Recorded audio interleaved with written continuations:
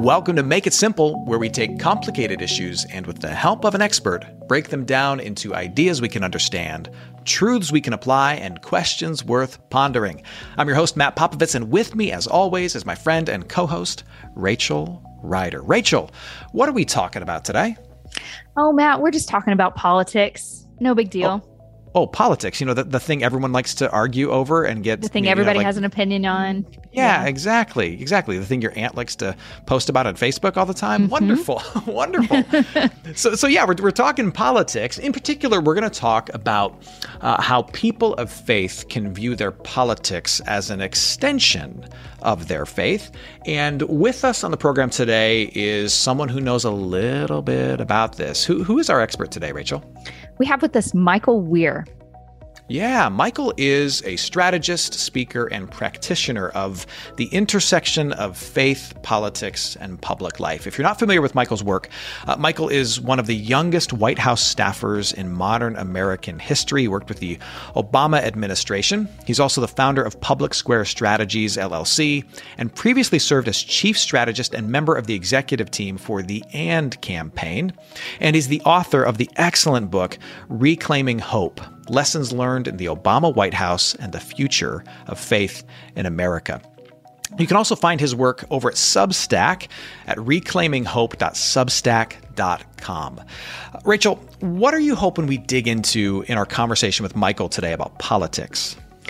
You know, I don't want to hear specifics on points of views. Like, that's not the way I want to talk about politics today. I want to talk about politics in a more pulled back fashion. Like how does a believer, how should we be approaching politics? Because I think there's this idea like Christians are this party or they're this party. And that's not how God created us. Like, we all have different points of view. It's just, we've kind of lost that, like, everybody's free to have their own point of view mentality, I think. And so I'm interested to hear from somebody who is in the weeds and like, this has been his life and he's been entrenched in it. And like, what does a believer do with politics, especially in like the 2020, 2021 era and all that we've been through in the past few years? I think especially adults, like, it's just been in front of us more than it has been in a long time.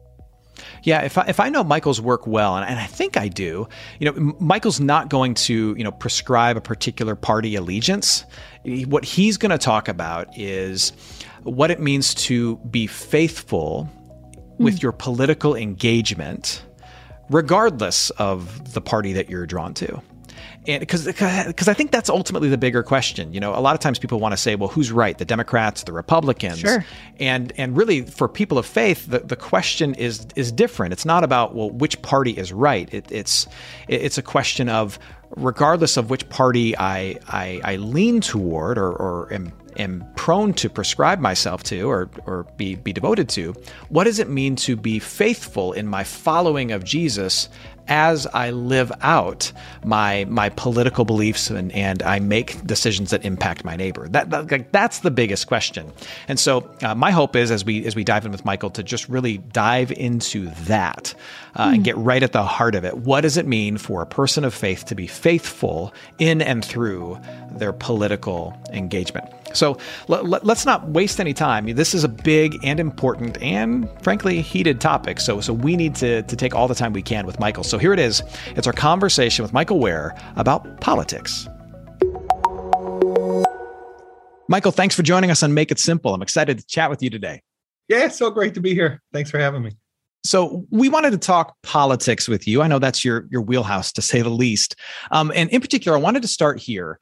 I've heard you say in a number of forums that you believe politics is a great way to show love for your neighbor. What in the world do you mean by that? Yeah. So politics is an essential forum in which we can love our neighbor. And that means a few things. One, it's important. It's an essential forum. So it's not the only forum, may not even be the best forum. It's an essential one. So that's critical. Why is it essential? Well, it's essential because it's a forum, an area of responsibility that God has given us by virtue of the fact that we live in this time and place. So, this is for those in representative democracies. I'm thinking, particularly I'm speaking to the American context. And so, it's really important to understand if you're an American citizen, you do not choose to have political responsibility. You already have it. And so the choice that you have to make is what you steward, how you steward that responsibility. So it's essential because God has given us some sort of responsibility in that arena. It's also essential, and it's also a form in which we can love our neighbor because political decisions greatly impact the well-being of Americans, of those who can vote, those who cannot, those who are citizens, those who are not, and the world. And so we don't decide by ourselves the outcomes of political decisions, but we have our voice and we have our role, and we just try and steward that to the best of our ability. And what happens when we sit out of our politics is we forego that area of responsibility that God has given to us. And that's really the Christian case for political engagement in a nutshell, isn't it? Like it's very clear that Christians are called to love their neighbor. I mean, Christ summarizes the whole law and the prophets, everything we're asked to do by God, down to that, love your neighbor. And then because we are, at least you and me, everybody on in this conversation, and probably most of those listening in, we're all in this context where we have all this political influence and power, and politics does affect my neighbor directly. That's the Christian case for political engagement in a nutshell. You're called to love your neighbor. Politics affects your neighbor, so care about politics, right? Yes, right. And love just means to will the good. And so in politics, we're seeking to will the good of our neighbors as best as we can discern, in consultation with community, in discernment with the Holy Spirit. And that's what it looks. I mean, it's so. I think sometimes people struggle with this idea that politics is this realm sort of set apart, sort of cordoned off by God. And so what happens is folks are very sort of comfortable, or at least they're more comfortable with the idea that that God has something to say about how you handle your finances or how you treat your kids or your spouse. In politics, there seems to be this idea that the way of Jesus just doesn't hold up. And so therefore, politics becomes this sort of no holds barred, anything goes, it's corrupt anyway. So to the extent that we're going to participate in politics at all, it's going to be to pursue self-interest. It's going to be to take out animosities against certain ideas or certain people. And a big part of my work is not just for the benefit of politics and for the public, but as a matter of discipleship. We need to be holistic, integrated followers of Jesus Christ. And that means following him in every area of our life, including the public, including the political. You mentioned making political decisions primarily out of self-interest. And my sense is that that's the primary motivator for a lot of people when they engage in politics, they go to the polls, is thinking what's best for me. But what you're putting forward and reminding us of is that from a Christian perspective, what's in it for me is not the primary political question we should be asking. It's what's the most possible good that can be done for everybody else around me. Am I hearing you correctly? Yeah, I think that's right. I mean, so there are some who would say, don't consider your interests at all. And what I've found is that when we aren't explicit about what our self-interest is, then our self-interest gets trafficked through speaking for others.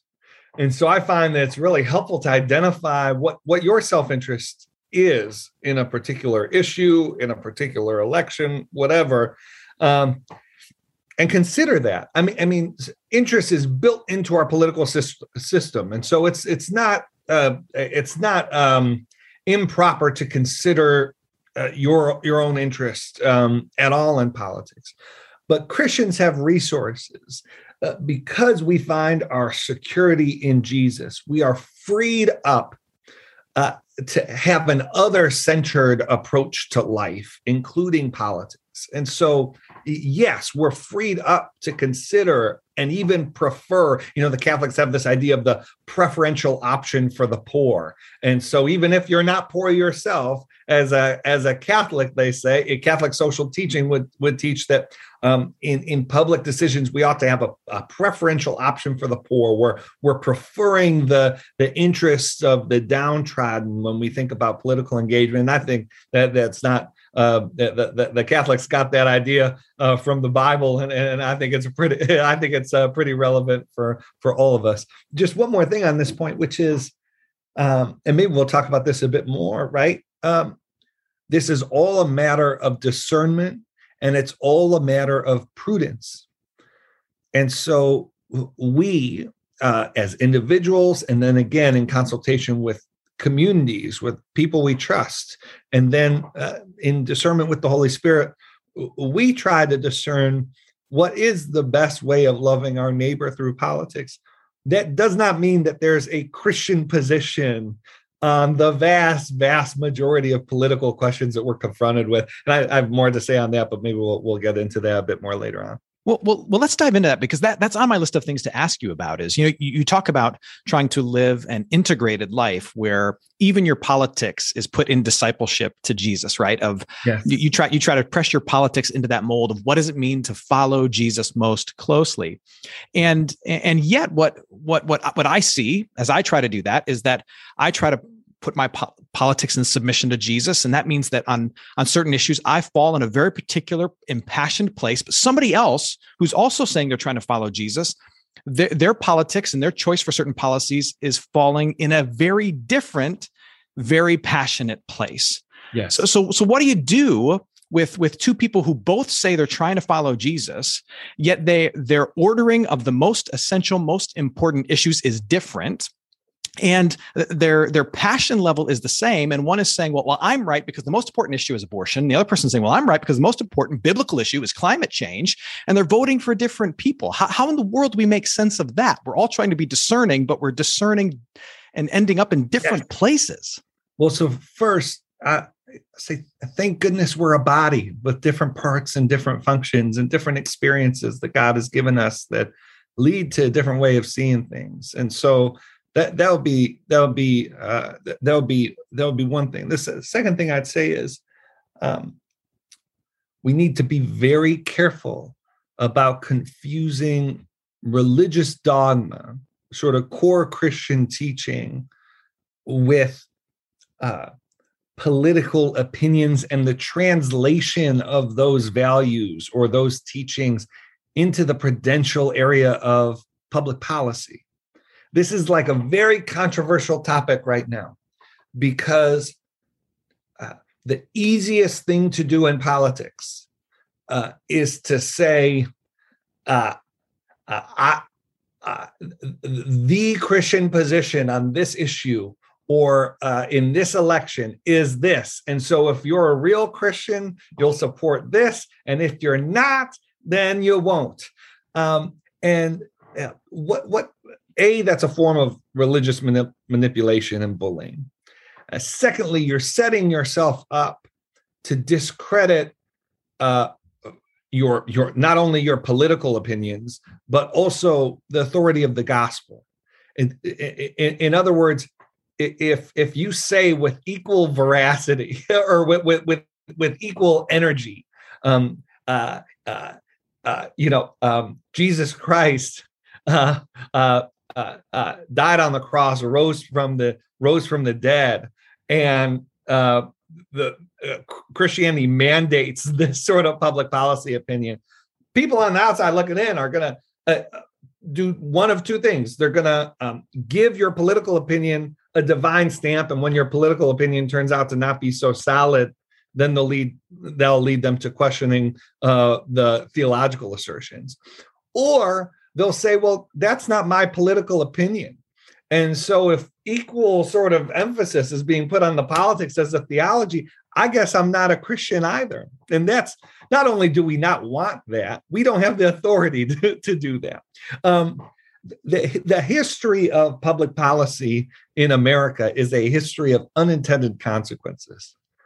And so I think we sit in the present moment and say it's so clear that if we just did this, it would lead to this outcome. But people 20 years ago were thinking the same thing about, for instance, criminal justice reform policies that they were advancing 20 years ago in the name of justice, in the name of equity, that now we look back on and say, oh, these were unjust policies. These were policies that drove inequality. And so we need to have a sense of humility about our ability to translate what are real and true Christian values, mercy and justice and compassion and righteousness, into the political arena. I love that. We should have humility. I want to try to see if I can capture this and restate it accurately, because it hit me in a kind of in a deep way. We have to have humility about our ability to translate what we know to be true Christian values into public policy. Yeah. Because our ability to see the full impact of that public policy, we think it's good, we think it's right, is really, really limited. We see with kind of veiled eyes, to use some biblical language, right? Exactly. We can't really see. And what we think is going to be right for all people for all time right now, we'll discover, not too distant future that, I guess it was profoundly imperfect, right? And so that's part of the danger of elevating any policy stance to that of the creeds. To that of faithfulness. Now, that is not to say that, so what I try and do is when I hear Christians talk about their political opinions, particularly in private, if we're having coffee or if we're in the church context, what I'm listening for, and remember, it's my job. So I'm in the policy environment. So sometimes it's just my mandate to argue about policy, and that's what it is. But in community, and we could talk a little bit more about Christian ways, I think, of going about that. But in community, what I'm listening to when folks are expressing political opinions is not even necessarily where they end up, but how they get there. Yeah. So, one very clear thing is that if your political opinions are not oriented toward the good, the well-being of your neighbors, including your enemies, then your politics is not Christian. And so we could have different opinions on Medicaid or on environmental policy or on immigration policy. But if the thrust of my position or someone else's position is antagonism and animosity and purely sort of self-protection, then that's a good indication. The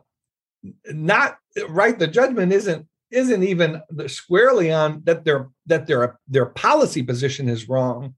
It's that the way that they got there might not be informed by the kinds of sympathies and sentiments and preferences that Christian teaching seems to offer for us.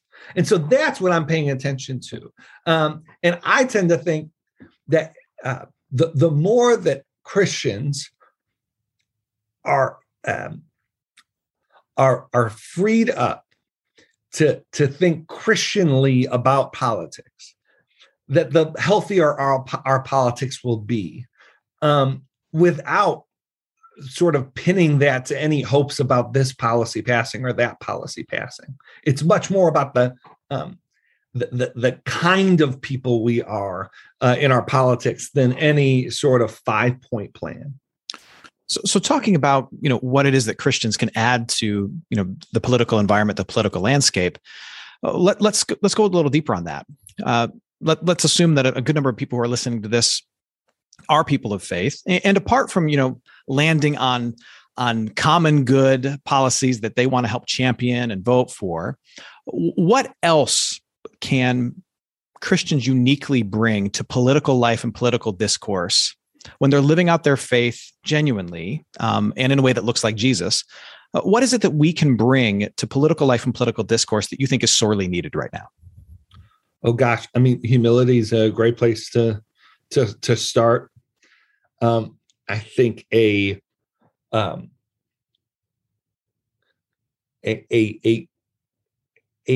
right sizing of our political expectations.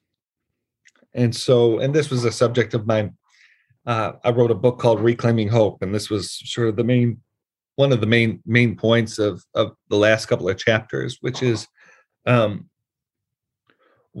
when you place a burden on politics that should not be there, it's not just that you're overshooting; it's that it takes up space for politics to be effective, and for politics to be used as the kind of forum for governance, for what it's supposed to be for. In other words, if we're loading our politics with all of these animosities and aspirations and fears and hatreds, then the question of how do we live together, it gets crowded out of that equation. And so humility, a right sizing of our political expectations and what we're going to politics for.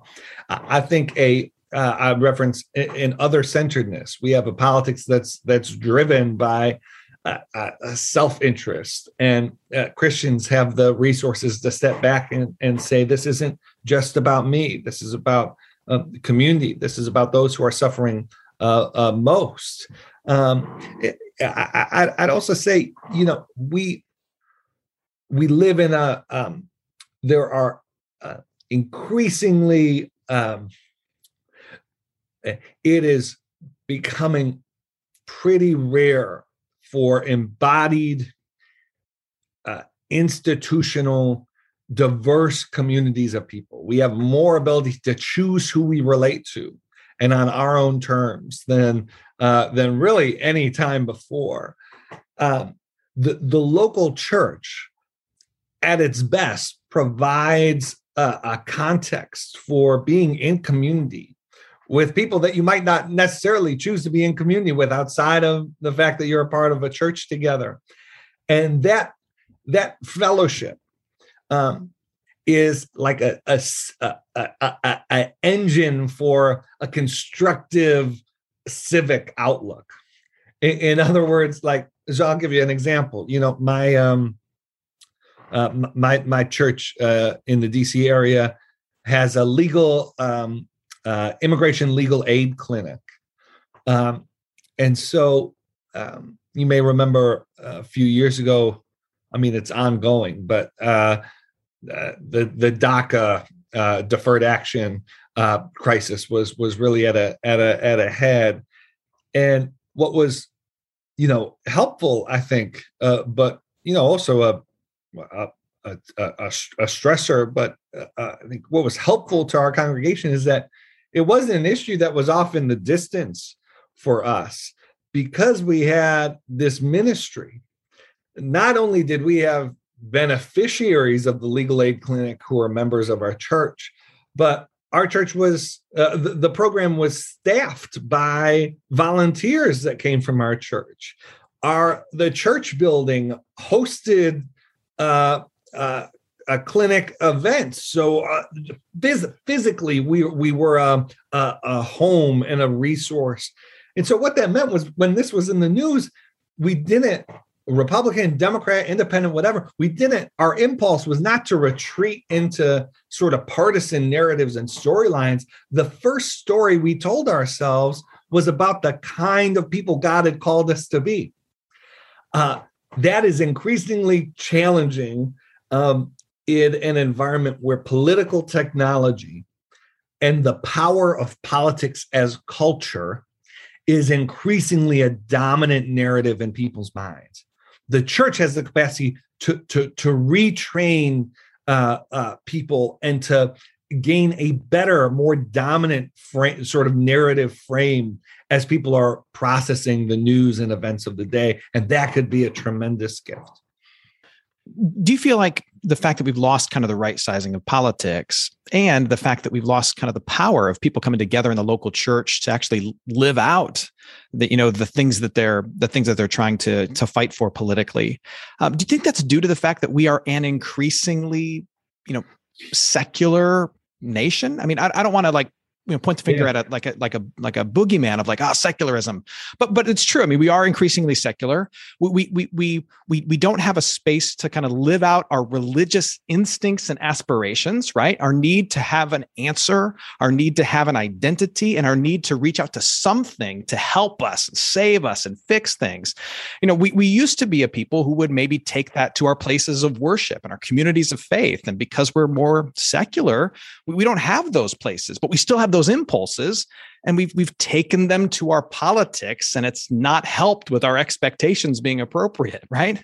Yeah, no, I think that's a big part of the story.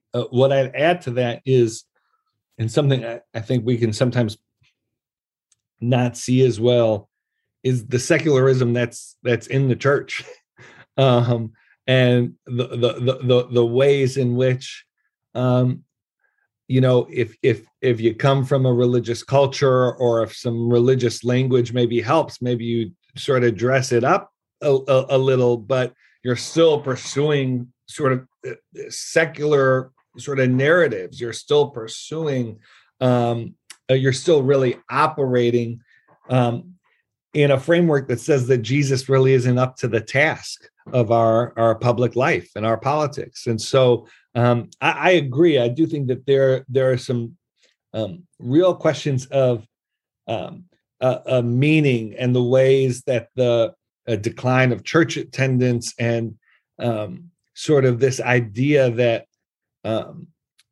the only kind of knowledge that you can trust is scientific knowledge. That is a deeply harmful sort of idea to have when you're when self-governance includes so many non-scientific kinds of questions. It's about the kind of people you are and that you want to be, and science isn't going to answer that. And so people feel sort of lost at sea when answering those kinds of questions. So I do think that plays a significant role.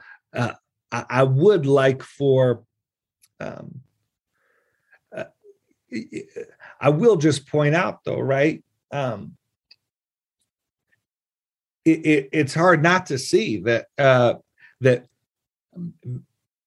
many non-Christians seem to be full of meaning and purpose. I mean, right? I think like 20 years ago, the narrative was, if you're not a Christian, you're a relativist, and you're only about yourself. And what we're seeing is now, right, these are misdirected in many cases in different ways. But what we're seeing is what's happening right now is not a complete vacuum of meaning. What's happening right now is not a indifference to right and wrong. What we're seeing is different than that, and we need to be attentive to what's going on outside the church, and attentive to the actual questions that particularly young people are asking right now if we're going to reach them. And I think your point that there is as much secularism perhaps in the pews as outside of the pews on a Sunday morning is really important. At least when, and I think what you're talking about, and correct me if I'm wrong, is when we bring our worship of a particular political candidate into the church with us, and we kind of baptize it, and we hold up this figure as one who might be without explicitly saying it, we imply sent by God, chosen by God, here to do the Lord's work. That's a secular leader, secular aims, but we've wrapped it in our religious phrasing, and we're kidding ourselves if we think that that's actual true religious expression. It's actually secular expression in a religious context. Is that kind of what you're saying? Yeah, I mean, that's a piece of it. I mean, I think it works itself out in so many ways, and that's just one. But I do think that's right, and it really shows itself when there's not consistency in the claim. And so I'm actually like I'm not someone who can definitively say that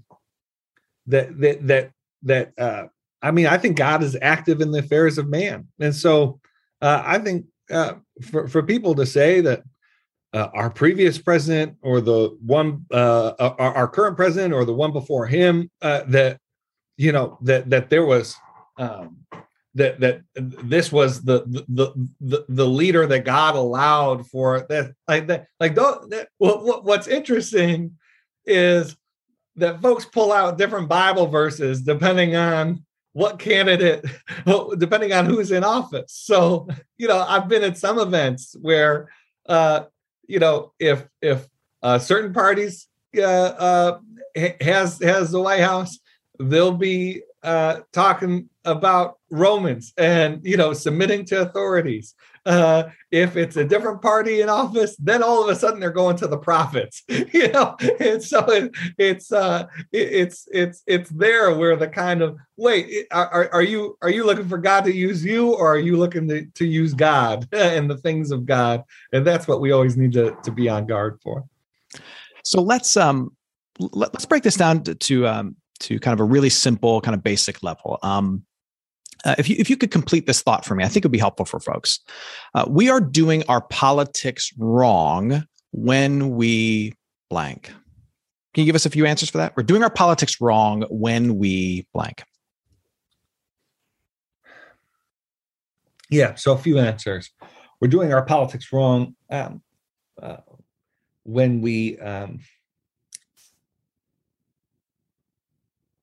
view politics purely as a forum for self-expression and self-actualization. We're doing our politics wrong when we ultimatize it, when we mistake our prudential views for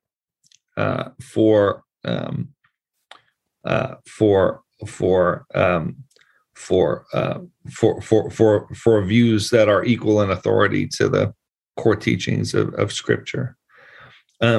We're doing our politics wrong when we're only considering our own self-interest. We're doing politics wrong if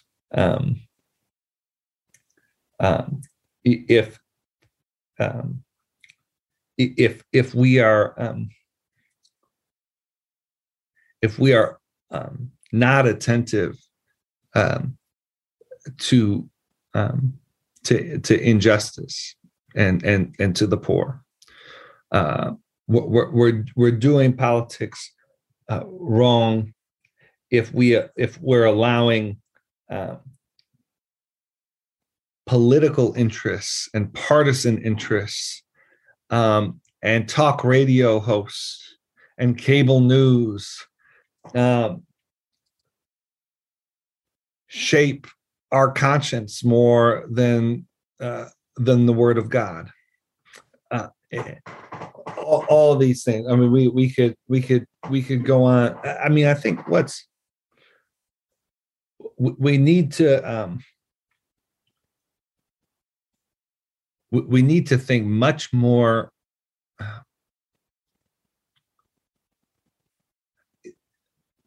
like with so much of life. Everyone seems to think that people seem to approach the Christian faith and people approach Jesus saying, what is the thing I could do? What is the action I could take to sort of get in your good graces, to sort of get your sign off? And Jesus, time and time again, says, I don't need anything from you. What I'm interested in is the orientation of your heart. There is no box to check with me. I am not confused by the outside of the cup. I'm worried about the inside of the cup. And actually, let me just say, so I'm it took me a while to see how direct of a parallel this is and how directly one leads to the other. But Dallas Willard, who was a Christian teacher, he writes in his book, The Divine Conspiracy, about what he calls gospels of sin management. And a part of that for him is what he refers to as barcode faith. This idea that is particularly, dominant in certain strains of sort of popular evangelical theology, that as long as you have the barcode on, which by he means that you've provided sort of mental assent to a few sort of lines of Christian doctrine, that God can't tell what kind of person you are. Just the eternal barcode scanner sees the label, and you're like good to go. You get to the good place, and it reduces the Christian faith to just being willing to sign your name on a piece of paper. When really the Christian faith is an invitation to an eternal life that starts now with Jesus. It took me so long to see how we could go from a Christianity that was about providing mental assent to just a few lines of doctrine, to a politics in which the way that you are, the way in which you classify yourself as a Christian in politics is just by holding the quote unquote right position on 2 or 3 issues. And as long as you do that, you could be the worst kind of person in our civic life as possible. You could be throwing tomatoes at people. You could be pestering people. You could be speaking words of hate and antagonism. You could be supporting a whole number of other policies that may even undermine the very position that that is sort of the litmus test. And what I'm saying is,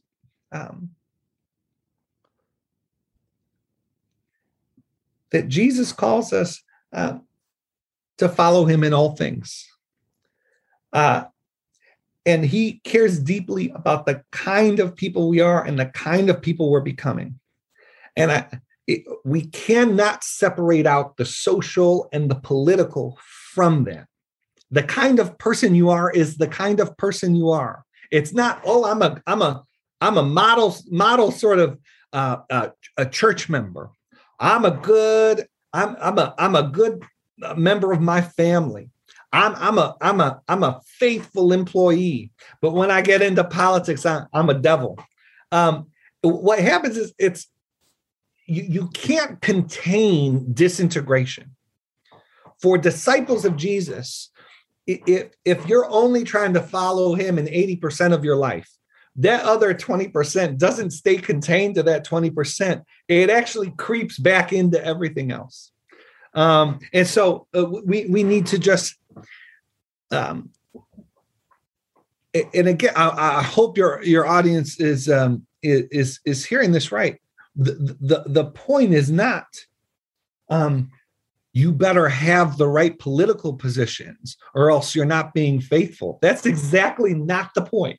The point is, are we trying to seek Jesus as best as we know how in consultation with community and in discernment with the Holy Spirit in all of life, including politics? Michael, I'd be remiss if I didn't ask you a question about what it was like to work in the Obama White House. Specifically, what is something, and this is just more of a fun question for you. Yeah. What's something that you learned about the president that we might be surprised to know? Yeah, it's a good question. It was a complete, it was a real honor to work with him and serve the country. And, I worked in the Office of Faith-Based and Neighborhood Partnership. So it was, most of my day was meeting with pastors and religious leaders and getting prayed for more than I've ever been prayed for in my life. And it was just a wonderful, wonderful time in that way. As for what I learned about the president,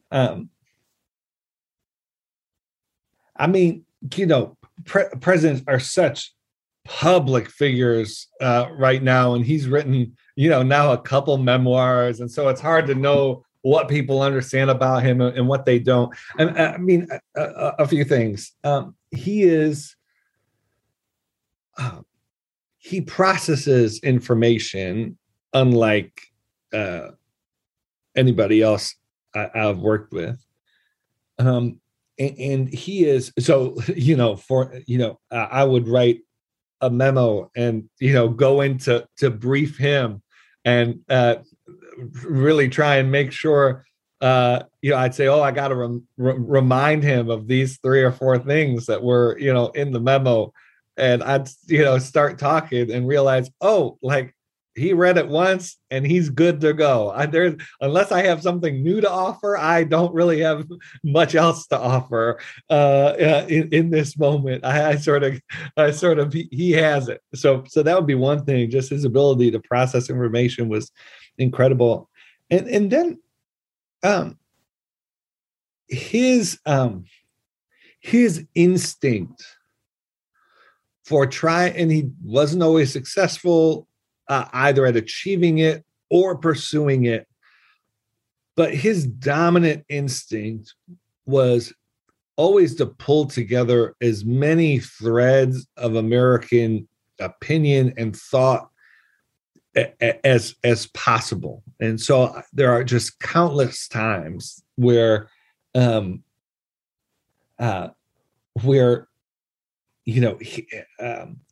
where he'd ask for information that was sort of outside of sort of the traditional sort of partisan sort of lines of thought. I remember, I don't know if I should be telling, but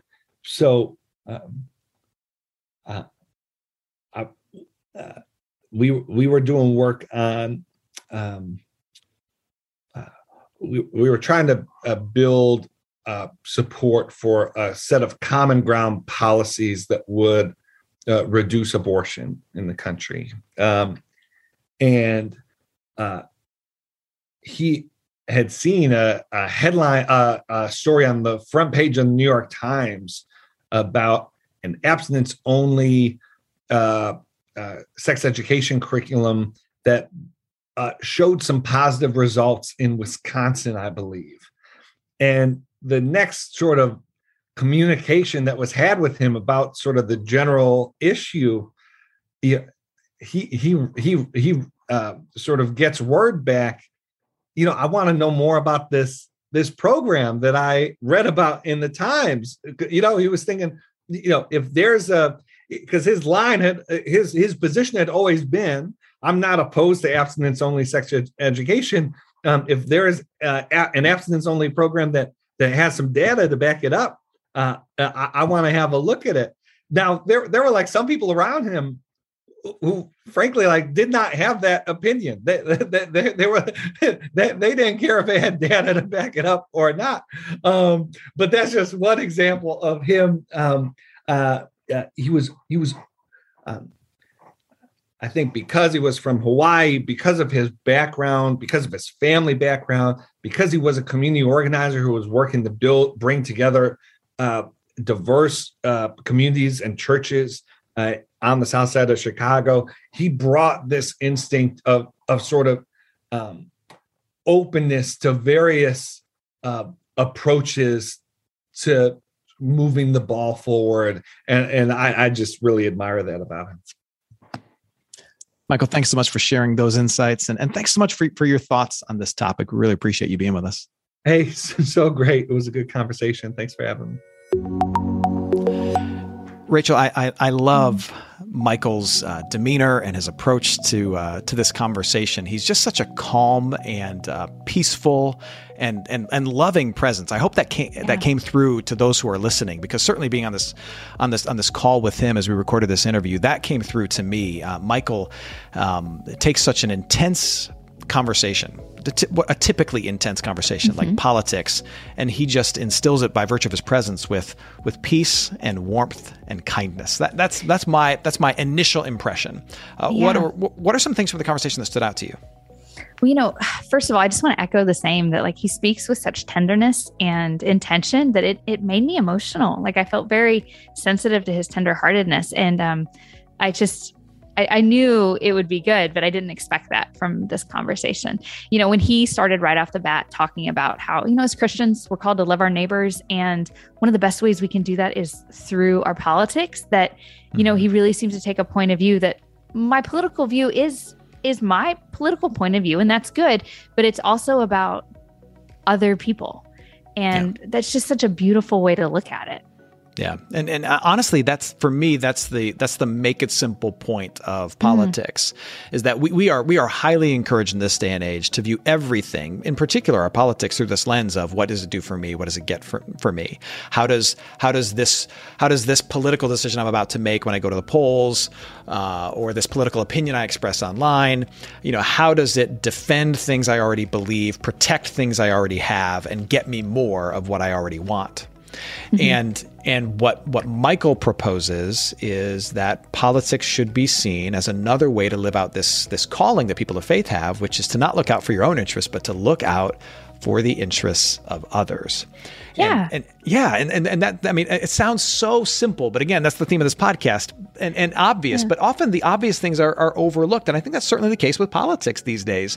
The simple and obvious thing is we should view our politics as a lens, as a means rather, to bless people other than ourselves. And to believe that when other people are given dignity, other people are given opportunity, other people are given blessing, that blesses and dignifies and comes back to me too. But I begin with the intention of blessing somebody other than myself. I mean, that's really it. Yeah. And he doesn't put it in such a way as like, self-deprecating, like, don't worry about your own concerns, your own thoughts. But he says it like, no, have self-interest, identify your self-interest. But as Christians, I think he says we're freed up to also think of others. And so it's actually like what a beautiful position I have, that I can hold both in my hand. Yeah. And that I get the privilege of looking out for my neighbor and for others. And it's just not, I can't say it enough. It was so refreshing just to hear that, like, there's a gentle, like this, what a great thing we get to do through politics. We get to love others. Yeah. But it was so good. To your point, he's not, asserting that we take on this kind of false altruism that can never really be lived out, where we divorce our own needs completely from our political positions. He's really honest. Like, no, you have needs too. Mm-hmm. You have desires. You have things you want to see happen. Recognize those. I mean, you stated it perfectly. Recognize those, but also because you're a person of faith, you are free to think of other people as well, alongside, if not on top of your own interests. He even says, like, thank goodness we're a body. Like, isn't it good that we have different perspectives and different experiences, instead of this point of view, like, no, everyone should think this way or it should be that way. It's like, no, thank goodness that God has made us a body, a Christian body, so that we have different points of view and different perspectives so that we can all come together. Yeah, and I think that's one of the things that should be in, so if you're listening and you're not a person of faith, my hope is that there's a couple things that would be really intriguing to you about how politics gets lived out in the hands of people who have faith. Mm-hmm. Specifically the fact that, if I don't have faith, politics has to play this really, really large and important role in my life, that where there's a lot of urgency and there's a lot at stake in my politics. If I don't have faith. But for the person of faith, certainly politics are important and the stakes are high, but we also believe that there's someone greater out there who's at work behind it all and who's caring for us and who's watching over us. And so politics is free to be this thing that is important but not ultimate. And like, don't you want to live in a world where politics is important but it's not ultimate? Because for so many people, it feels like it's the ultimate reality right now, these political realities. And look at what that's getting us. It's getting us this intensity and this constant arguing and this life or death intensity to every single political conversation we have. And if you're a person of faith, you don't necessarily have to go there because you believe someone other than the Democrats or Republicans is holding the world in its hands, right? Right. Yeah. I also liked how he talked about he's less concerned with what a person believes, but with how they make that decision. Yeah. And with that, like he tied in, and I love this thing he said, where he said, the kind of person you are is the kind of person you are. It doesn't matter who you think you are or this idea you have of yourself, but like the things you do, the decisions you make, the way you vote, like that reflects like who you are. And so it's that inner, like, where discernment. And he said, that's where it matters with politics. Like what is my inner gut? What is the Holy Spirit? What does my conscience tell me? And that how you make those decisions really matter. Yeah. And, and I think that, for me, what makes that point important is that, you can have all the right, quote unquote, political beliefs, but you can get to them or express them in all the wrong ways, and in a way that harms other people, in a way that breaks relationships.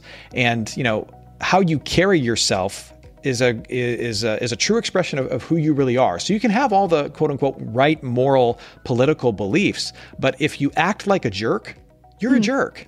And that should bother you.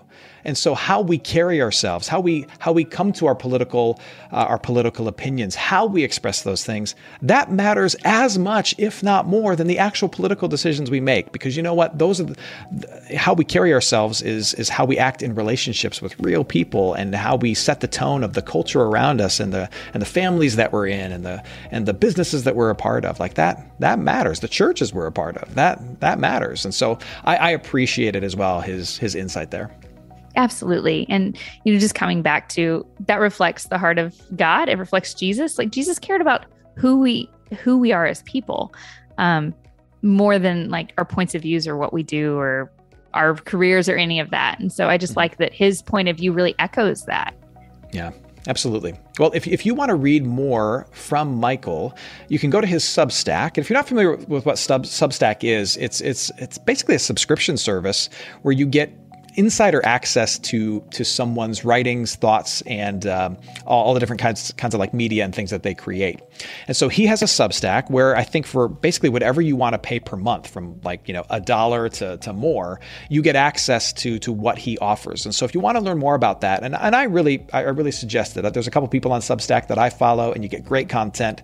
And Michael, if you care about politics and you're a person of faith, regardless of your political persuasion, he's really worth a listen. So you go to reclaiminghope.substack.com. That's reclaiminghope.substack.com. It's really, really good stuff. You can also grab his book by the same name, Reclaiming Hope, where he talks about his time in the Obama White House, and he gives some really great thoughts on the future of faith and politics in America.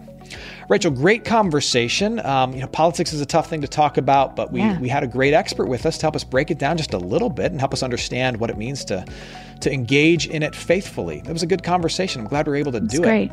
Yeah, I really enjoyed this. Yeah, it was good. It was really good. So I don't think it'll be the last time we talk politics or some particular angle of it, because it's such a big thing. But this was a good conversation. So on to the next one. I look forward to doing this again with you very soon. And thank you for listening in and being a part of it. So Rachel, until next time. Let's do it again. Thanks for helping us make it simple. The show is produced by MPM. Our editor is Marcia Lambeth. Artwork for the show was designed by Brenton Little, and communications is done by Danielle Chisler. Do you have a topic you'd like us to tackle or an expert you'd like us to chat with? Send your ideas to info@mattpopovits.com. That's info@mattpopovits.com. And if you'd like more information about Make It Simple or MPM, just head to mattpopovits.com.